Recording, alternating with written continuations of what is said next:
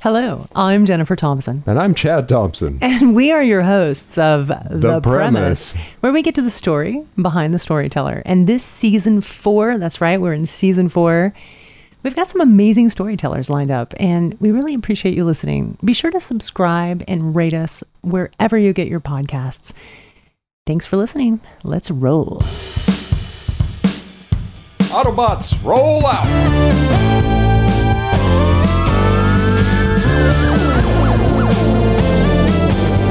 Hello and welcome to The Premise. I'm Jennifer Thompson.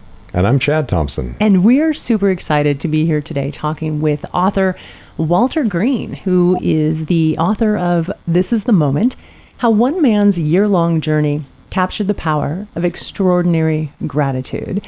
Walter was chairman of the board and CEO of Harrison Conference Services for 25 years, during which time it grew into the leading conference center management company in the United States, a frequent lecturer at the Wharton Graduate School of Business, and Hofstra and Long Island Universities. Walter has also been featured as an expert on the topic of effective meetings in numerous national publications, associated for years with the Young Presidents Organization and the World Presidents Organization. He's presently a member of the Chief Executives Organization. Since selling his company, he has mentored young adults and is actively involved in several nonprofit organizations. Walter lives here in San Diego with his wife, Lola. Walter, welcome to The Premise. Thank you very much, Jennifer. Pleasure to be here. It is a pleasure to have you. I have to tell our listeners, Walter and I worked together maybe 10, 13 years ago. Exactly. Good things come around, don't they? This is great. Look forward to the reconnection. You know, Walter, in 2 words, I'd say, you're on a mission. I guess 3 words. On a mission, aren't you, Walter? Yeah, actually, that's true. And the journey that I took for my book, that I actually took the journey that became my book, This is the Moment, was one of the steps along the way. And now it's turned into a movement. So when we spoke last, it was a reflection of a personal journey. Now it's a reflection of a personal mission. Yeah. Tell us about that mission. Tell us about this journey of gratitude. Well, the end of the story, so to speak, and I'll be happy to give you how it evolved over the years. But the end of the story is if you and I and Chad were creating a culture, we sat down and we said, it's important to pay tribute to people who have had an impact in our lives. So why don't we wait till they're gone to do it? Yeah. And maybe they would be in a casket so to make sure they didn't hear it. Now, I don't think the 3 of us, Jennifer, Chad, and I, would create that context. We would say, why would we wait until the person couldn't hear the difference they made? So the insights that have actually evolved over 3 decades, but actually began even earlier than that, was why don't we do it when the person is alive and well? Right. Yeah. Yeah, it's interesting. We wait till someone's gone to wax poetic about how much they meant to us. And you're suggesting we start sooner. How did this journey of gratitude begin for you?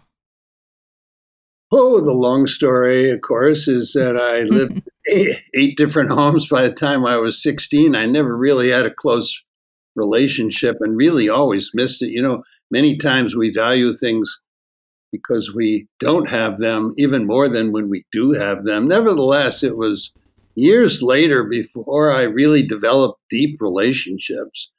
And for my 50th birthday, I wanted to really celebrate 5 really close friends that I had for 15 years. So I invited them when I was living on the East Coast into New York City for a weekend, and I had my immediate family join me.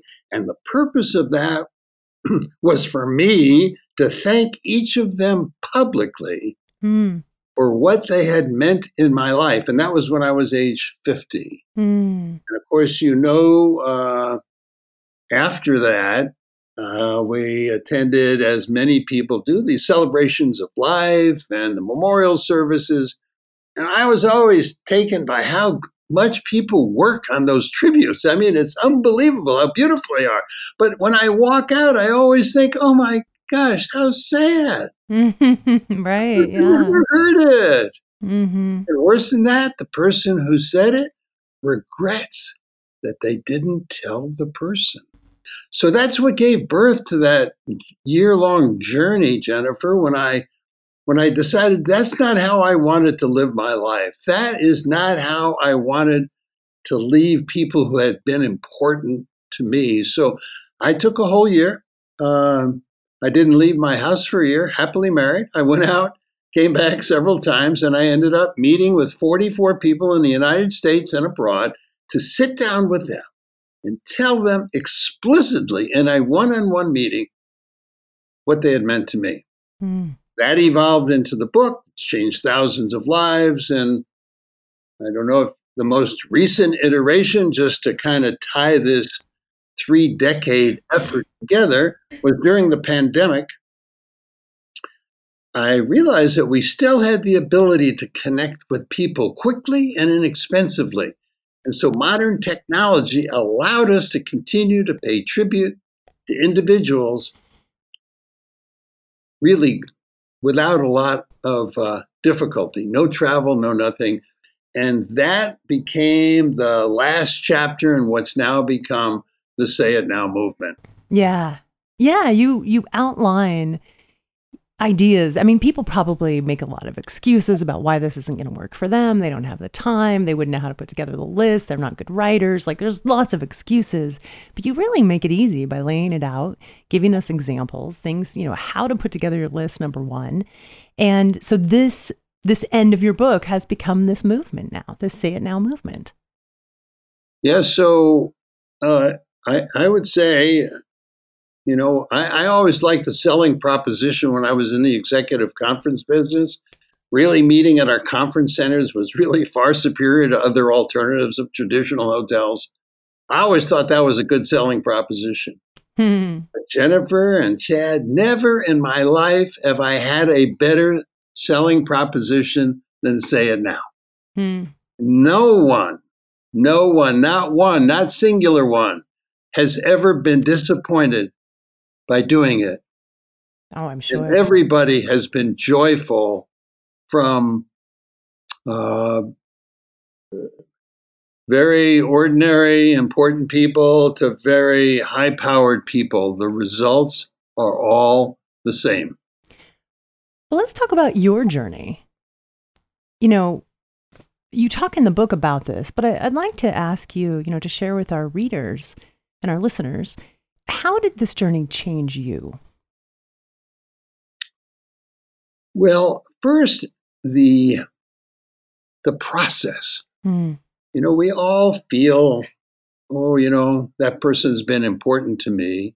We all know that. We all kind of understand none of us are self-made. We've all been shaped by other people. But I raise that level of consciousness for myself when I ask myself, specifically before visiting each of these people, what difference did that person really make in my life?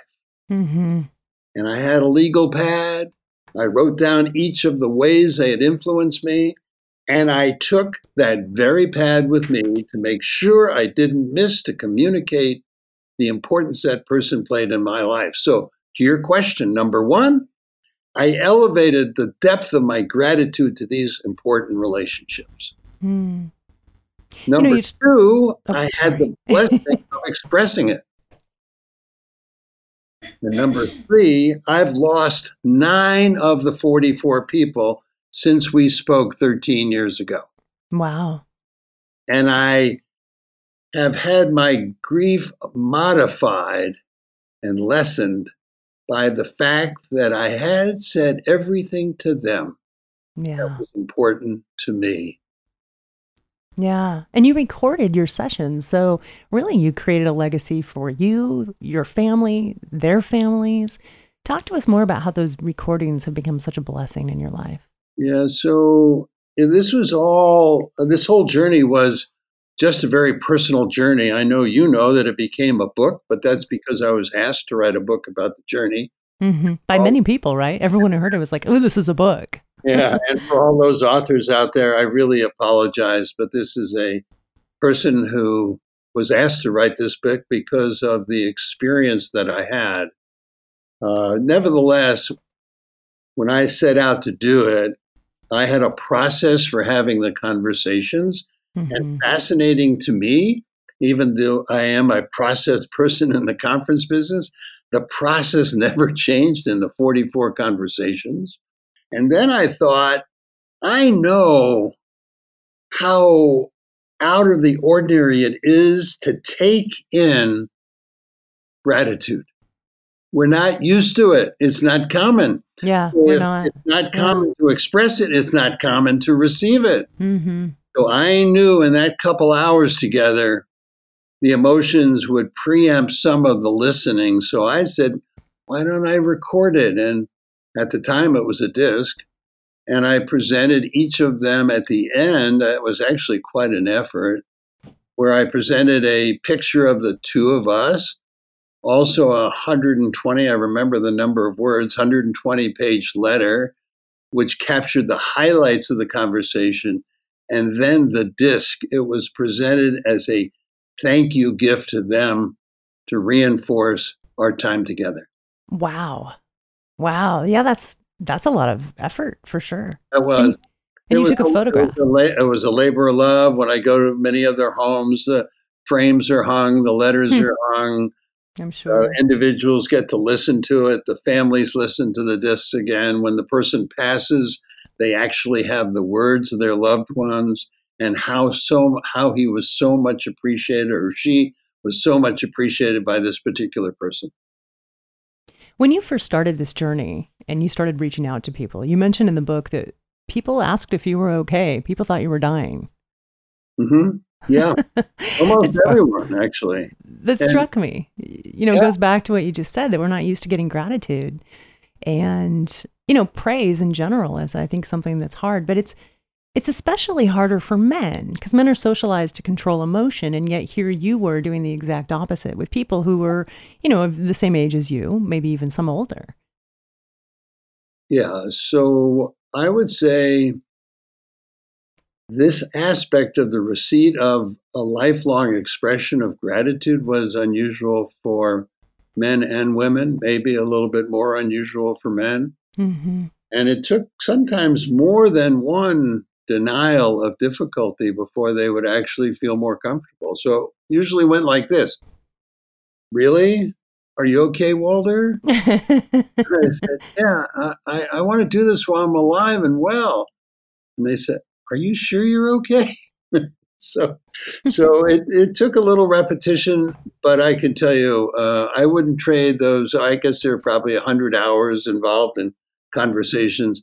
They were some of my most precious hours of my life. Yeah, I bet. I want to talk about your formative years. I think they prepared for you for this in some ways, in a lot of ways. You spent a good portion of your childhood preparing for the deaths of your parents.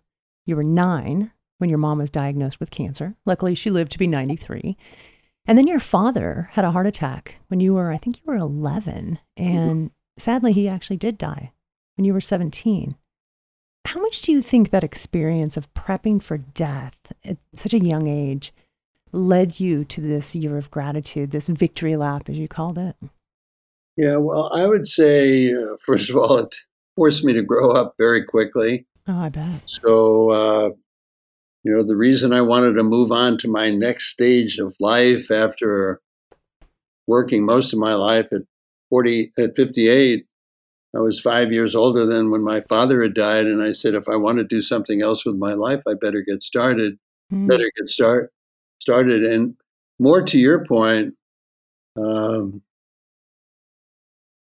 there's nothing more profound that drives home the unpredictability of life than losing a parent when you're 11 or 10 or 5 or whatever age. Sure. So you believe they're going to be here, and then the next morning they're gone.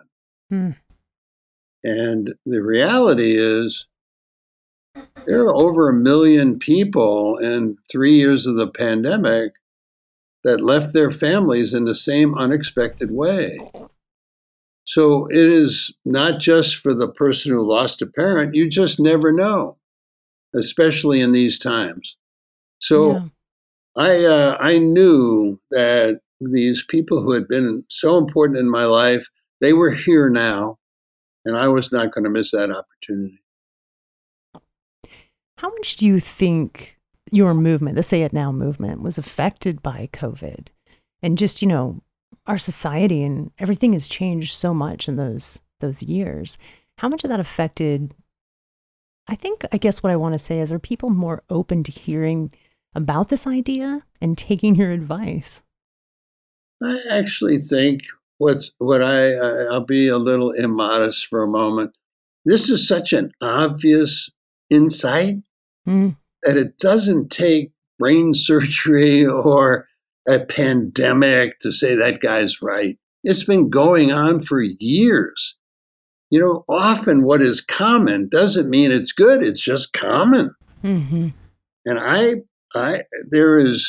there are only two reactions I get to my story. One is, oh my God. And the second one, they actually do something about it. Now, the first reaction is of interest to me. The second one is my psychic income. Interesting. Yeah. Yeah, you have started a movement. A lot of what the work that you've done in philanthropy and is youth focused. What is your hope for the young people of today?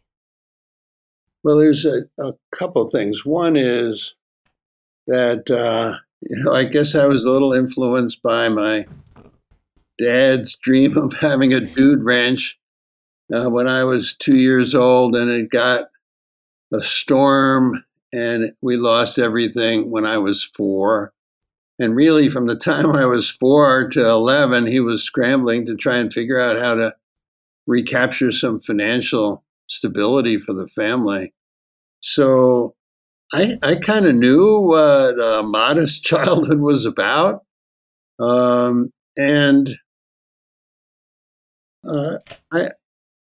been very fortunate in my life. I've worked hard, but I've been very fortunate to have connected with people who have been important to me, and the life that I've led and the marriage that I have and the family that I have. And I think it's just abundantly clear that there's not a level playing field in this country, that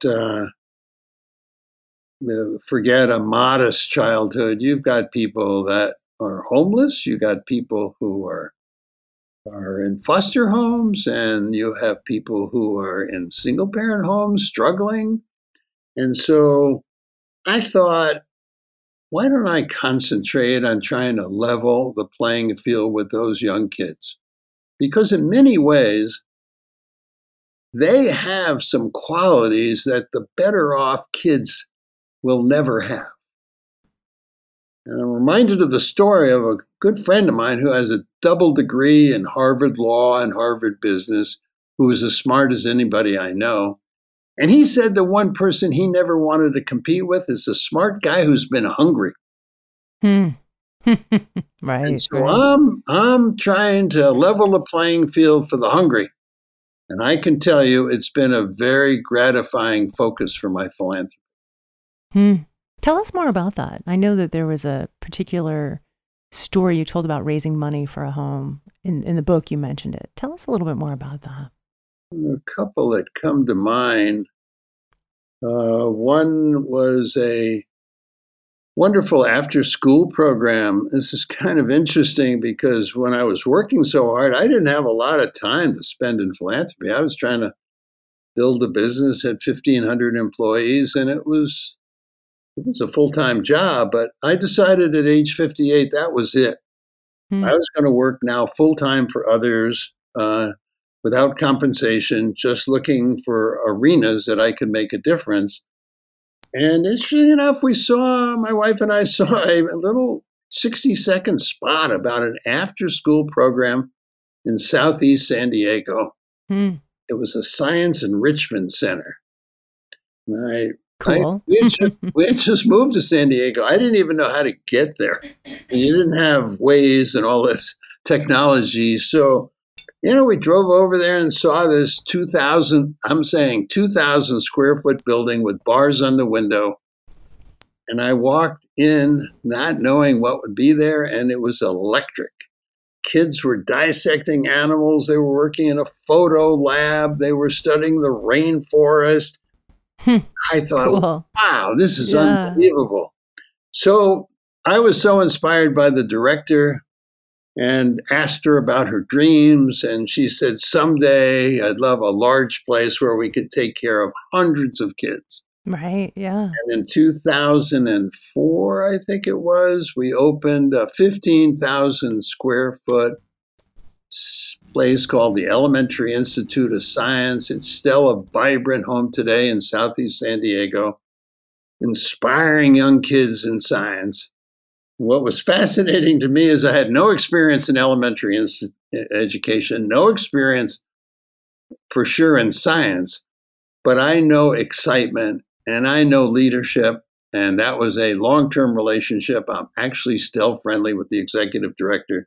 And it's 21 years later. Nice. 20 years later. Yeah. Probably more than that. It's probably over 20. Mm-hmm. And you encourage children to show gratitude. It's never too early, you say in the book. How do you think learning how to give gratitude and think about gratitude in this way helps children become, better, not just better humans, but also better acquainted with who they are and what they want out of life? Yeah, wonderful question. I just say what happened for me, which is the minute you pay attention to something, it means more to you, whatever that is, good, bad, or indifferent, right? Yeah. The second thing is my contemporaries, when I talk about gratitude, I've got to, and when I start speaking specifically now, I'm talking about the recognition of people who have been important to us. Well, many of my friends have had 60 years of not doing that, some 70, some more. So they've been not doing it so long that I have to teach them how to unlearn that. And then I have to teach them something new. Well, guess what? With youth, I just teach them the way it is. Right. Yeah. And that's why I'm attracted to building the foundation. And the foundation for our movement is built around youth. And I think the youth will teach the adults. Amen to that. Yeah, absolutely. And there's a story in your book where your father, Robert, you both are at a restaurant, I believe, and he covers a bill for some strangers in the restaurant. Just a random act of kindness. Exactly that. It's funny, my dad was a wonderful guy. We didn't spend a lot of time together, but I knew he liked baseball games and lived in Jacksonville, Florida. There was a young 19-year-old named Hank Aaron. Never heard of him. You remember Hank Aaron? Yeah, he was on the Jacksonville minor league team. So my dad would enjoy going. I said, well, if I want to spend time with my dad, I should go to those games. So one night after the game, he said, well, let's stop off and have a bite. And we sat down, and it was just one of those thousands of moments we all have in our life. And I saw my dad just say, that table over there, I just send me the check. I'm thinking, he didn't even take the time to go meet them, but I think he knew them. And it wasn't like we had much in the way of resources. This was a very modest restaurant. But just that act awakened me to the potential pleasure of giving in unexpected moments. Yeah. Yeah. Well said. Unexpected moments. Yeah. I think that moment and, that childhood that you had, as we talked a little bit about earlier, your formative years, really did create the person who you are today. And this idea of kindness comes directly from that moment, I think. Well, I think it's probably an accumulate. I don't think, there's, my mother worked at a library until she was 92. Wow. That's awesome. Yeah, you can tell your authors. She read over 9,000 books in her life, started a lending library at 13 years old. I love that story. And worked for 80 years around literature, because when my dad died, her books were her friends. When her second husband had Parkinson's for 6 years and didn't speak, her books were her best friend again. Yeah. And when I left Jacksonville, Florida, to move her in her final 8 weeks of life, and we went to the mayor of Jacksonville office so she could receive the Volunteer of the Year award, I don't think it's just your dad in the coffee shop. Yeah, absolutely. That's cool. And kindness, so back to our point, bestowing praise reaps benefits for the giver. It's not just about, and you say this in the beginning of your book too. I mean, you embarked on this journey for you. Little did you know how much it was going to affect those who were part of this journey with you.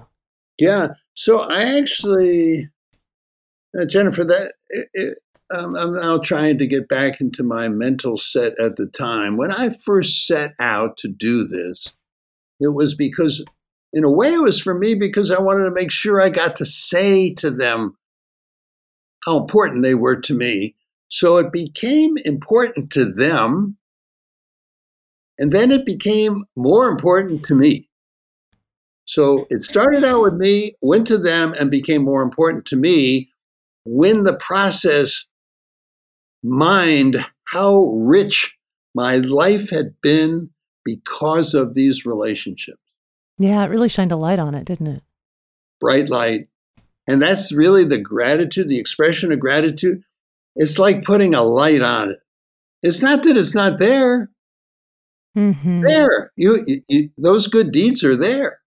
But Indeed. You don't shine a light on it, it's not so visible. That brings me to a point. I really wanted an opportunity to read this small endorsement. It's not even an endorsement. It's a blurb from someone who you met, Andrew Zenoff. Do you mind if I read this? Sure. It says, "You shined your light on me, and I felt a sense of value, that my life meant something more than I thought it did." Again, that's Andrew Zenoff. That is powerful. Yeah, well, one of the things that's simply astonishing is that people do not know the impact they've had on others. Right. I would say there isn't a soul walking this planet that has much of an idea of the impact that they've had on so many people. And when you take the time to sit down with someone to express it, much of it, they aren't even aware of it. So you can imagine how it feels, not just to learn the things that you did that you knew you did, but how about all the things that made a difference that you had no idea about? And most of the people dying today, they have no idea. Yeah. The Say It Now movement, I want to change that. I want people to understand their legacy when they're alive. Absolutely. Yeah, absolutely. I was listening to NPR a couple of years ago, and there was this story about this woman who was young. She was a freshman in college. Her parents were dropping her off at the university, and she did not want to be there. And she wasn't meeting very many friendly people, and she was ready to turn around, get in the car with her parents, and go home. And then this man dressed as a clown came up and gave her a yellow flower. I might be misquoting the story just a little bit. But my recollection is that moment that he came up to her and said, "This is going to be a perfect day for you. Own it." Is basically the idea of what he said to her, and he gave her this flower. And she changed her mind. She decided it was a sign and she had to stay in school. And the rest is a wonderful story. And then years later, she found that person and thanked him because it's his direct, that moment that directly affected her choice. And he didn't even remember it. And I thought, how beautiful is that this changed the course of her entire life And he didn't even realize the impact he had on her, but he did. That's a brilliant example of exactly what I'm talking about. And imagine how he felt when this woman got in touch with him 25, 30 years later to thank him. And since you started this podcast, there have been thousands of those going on throughout this country. Absolutely. Well, I did put together my own list, I have to say. I have 38 people on my list. Sadly, some of them are dead. Okay. But yeah, I'm ready.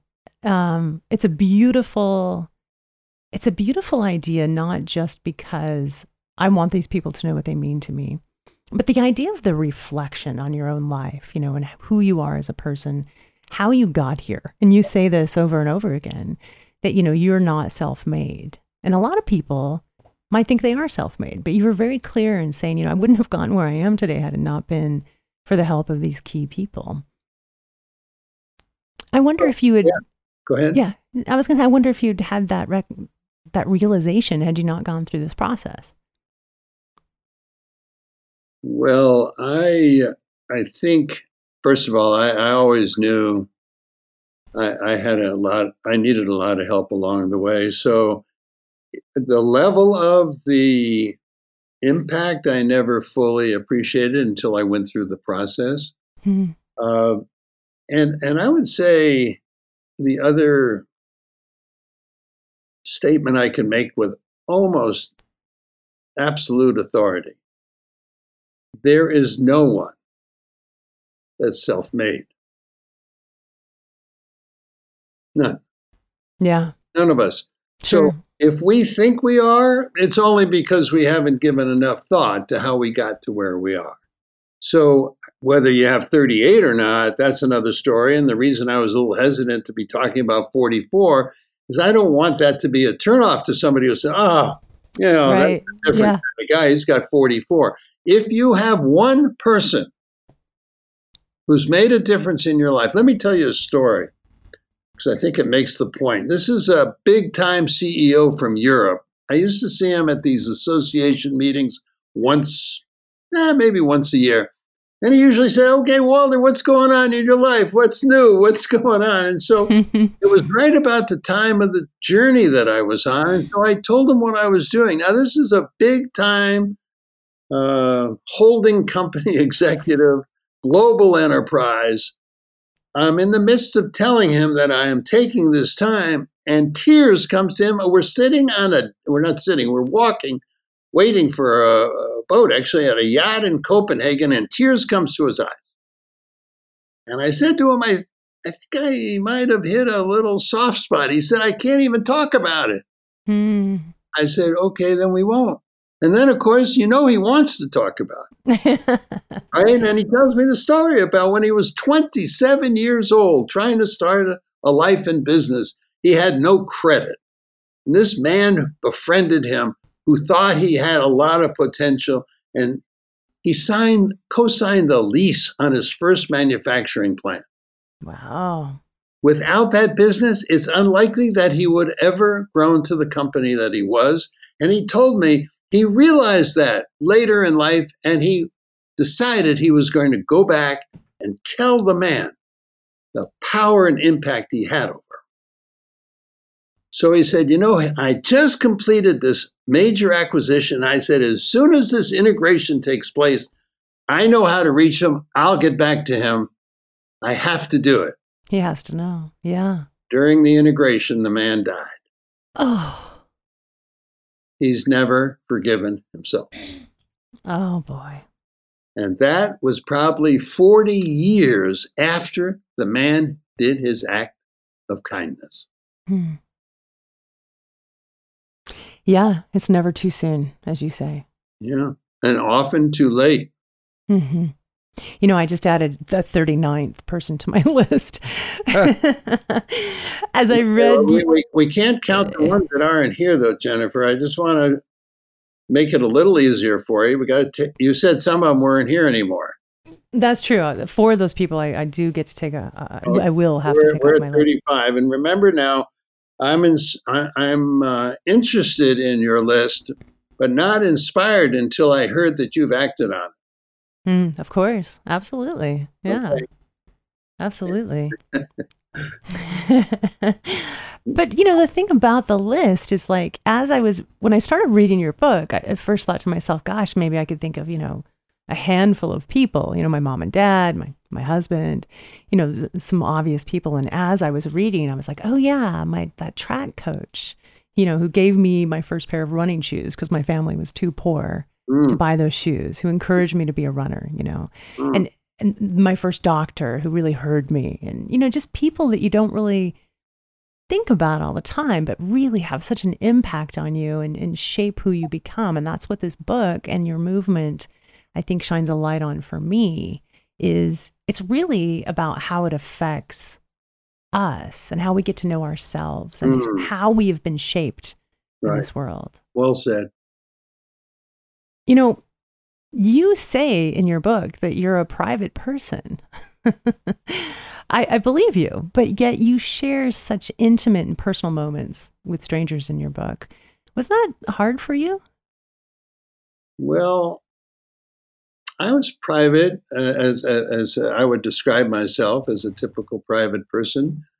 But sometimes in our lives, there's a larger purpose, and we have to go into maybe what is not our natural comfort zone.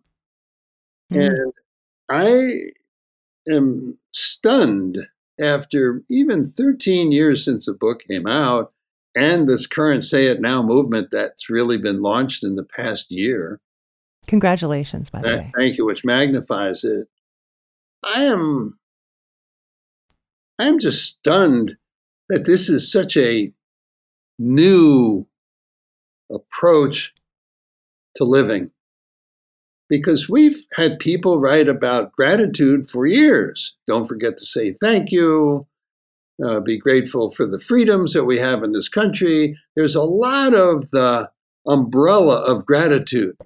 But underneath that umbrella, this is a muscle that most people have never exercised. I think you're talking about the difference between systemic gratitude and episodic gratitude. Is that right? Well, systemic one is likely many of the people on your list. What I refer to there is that it wasn't just an individual occurrence, that there was an extended period of time. For most of mine, they were systemic. They were not individual acts. However, as you mentioned, your running coach or your doctor or someone else, you can make or that story I just told you about the 27-year-old that had his first manufacturing plant facilitated by that gentleman. Those can be episodic, but they're very profound. So I don't discount those at all.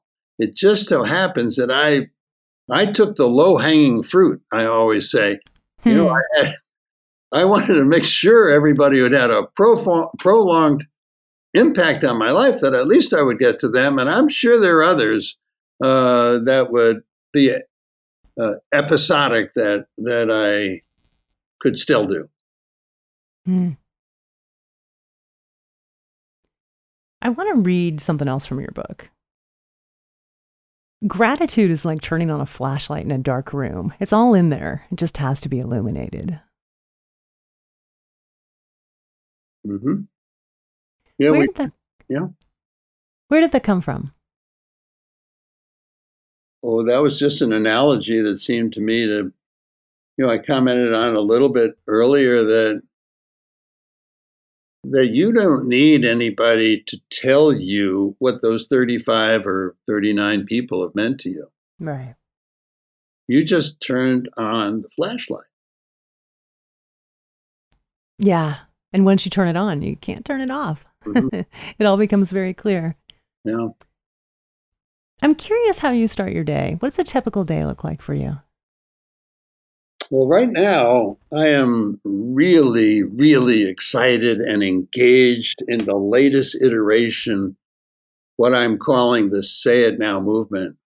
I am in the midst of a number of initiatives. So you visit me in 9 months, I will tell you whether I've been able to ignite 1 million expressions of gratitude. That's my mission. That's my why. That's what I wake up and focus on. It isn't that I stopped my mentoring. It isn't that I've stopped supporting some of the philanthropies. But this is an overriding program that I think so far we probably have 400,000. We've introduced this course to over 10,000 classrooms in 45 countries already. And in over half of the United States.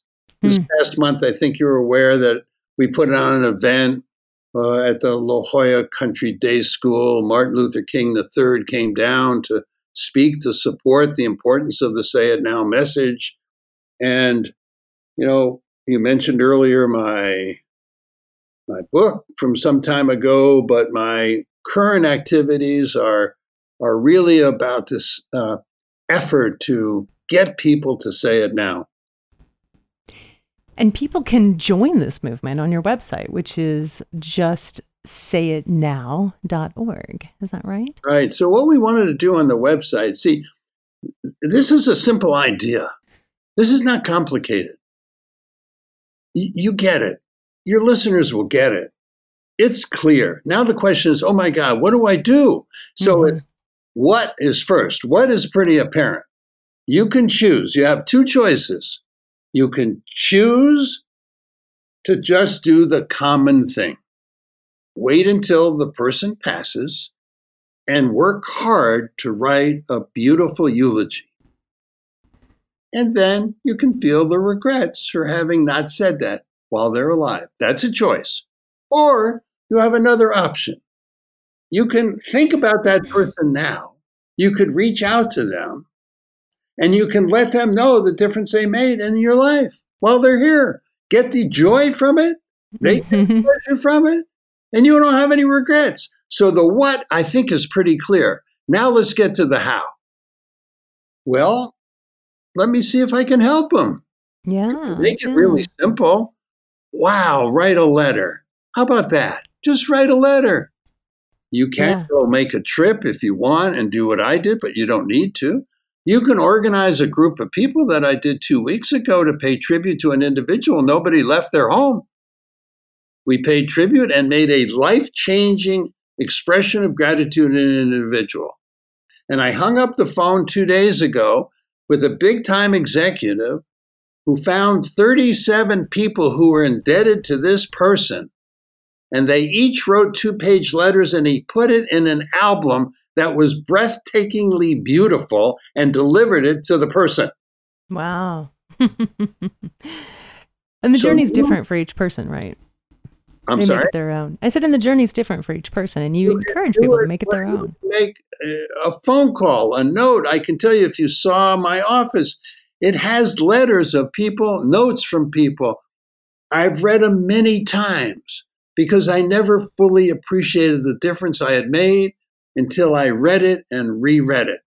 And that's the advantage of putting things in writing. That's why I put it in a disc when I said it verbally. So there are a lot of ways. The website says you want to write it, you want to do a Zoom, you want to visit in person. We're going to make it easy for you. So the how, I think, is facilitated by the website. And there's no cost. There is no cost. This is free. Right. Free. Yeah. I'm not selling anything. I'm not promoting anything. Everybody wins. There's no winner and loser. This game has only winners. That's right. I'm getting a little too excited. I think. No, you're right. Yeah, it's great. I love it. Yeah, it's funny. There's so many books that teach you how to protect your legacy and, how to die financially, right? How to die well financially. But, what you're teaching us how to do is talking about the emotional side of it, right? So that you or the people you love or appreciate don't die without taking care of that before it's too late. Yeah, that's, I actually, because people have no problem worrying about their financial resources, call this a different kind of currency. Right. Yeah. How current are you in letting people know that they've been important in your life? Absolutely. William James, this is not a new thing. So it isn't like it's a new emotion that we're acknowledging. It's a new act. The emotion goes back to William James, who was the first person to ever teach psychology in America. He said the deepest principle of human behavior is the craving to be appreciated. That goes back a long way. But we've done very little about it. Can you imagine? Right. Well, and I think it does go back to that idea of being stoic, right? And not wanting to be, well, we want to be humble. So that's why we have such a hard time accepting praise.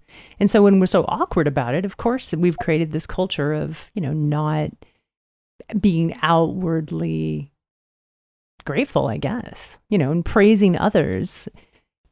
If you are not used to accepting praise, then how do you give others praise? Well, I'm going to make a point because it was one of the 44 people I reached out to actually told me he didn't need it. He said no. Well, he said he didn't need it. Yeah. And another friend of mine said, I won't use his name, but he said to him, this isn't just about you.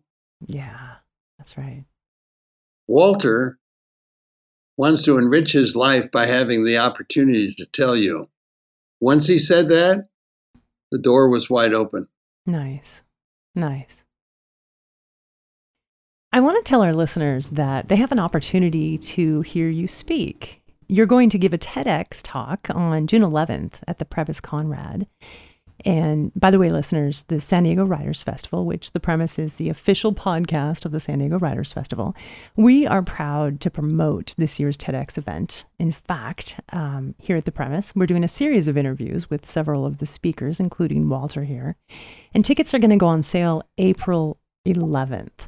So that's just a couple days. I suggest you get your tickets right away, and I'll see you there. They'll definitely sell out. This year's theme is The Seeds of Change. Again, it's a one-day event. It's happening on June 11th, 2023. There's going to be 14 speakers taking the stage. Walter, why did you decide to turn your experience in this movement into a TEDx talk? Well, TEDx is, I spent most of my life one-on-one coaching and in small groups. And it seems to me that's where I've been able to create the most impact. But this opportunity is such a broad message. It has no defining aspect to it. It's not religious. It's not economic. It's not political. It's a worldwide message that can be embraced by everyone. TEDx allows you to get that message out to thousands of people. And remember, I'm after 1 million expressions of gratitude. And I think the TEDx audience is a perfect audience to magnify the message of the movement. Yeah, I agree. You're looking to change the world, aren't you? As it relates to this, it would be one special legacy for me. Indeed. Well, it's been a pleasure speaking with you today. Reading the book has been wonderful, and I do recommend this book. It was published many years ago, but it's timeless. This is a timeless book. This is the moment, how one man's year-long journey captured the power of extraordinary gratitude. It's available where all books are sold.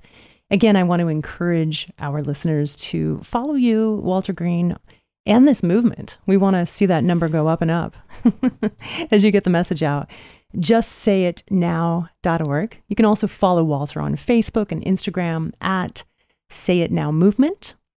And again, Walter, thank you so much for joining us. This has been a real pleasure. I appreciate the opportunity to speak with your audience, and thank you for your thoughtful interview. It's my pleasure. This has been another episode of The Premise. Please follow The Premise on Twitter at PodPremise, and be sure to subscribe. Rate us wherever you get your podcasts. We appreciate you listening, and we look forward to next time. Until then, you can visit us at thepremisepod.com.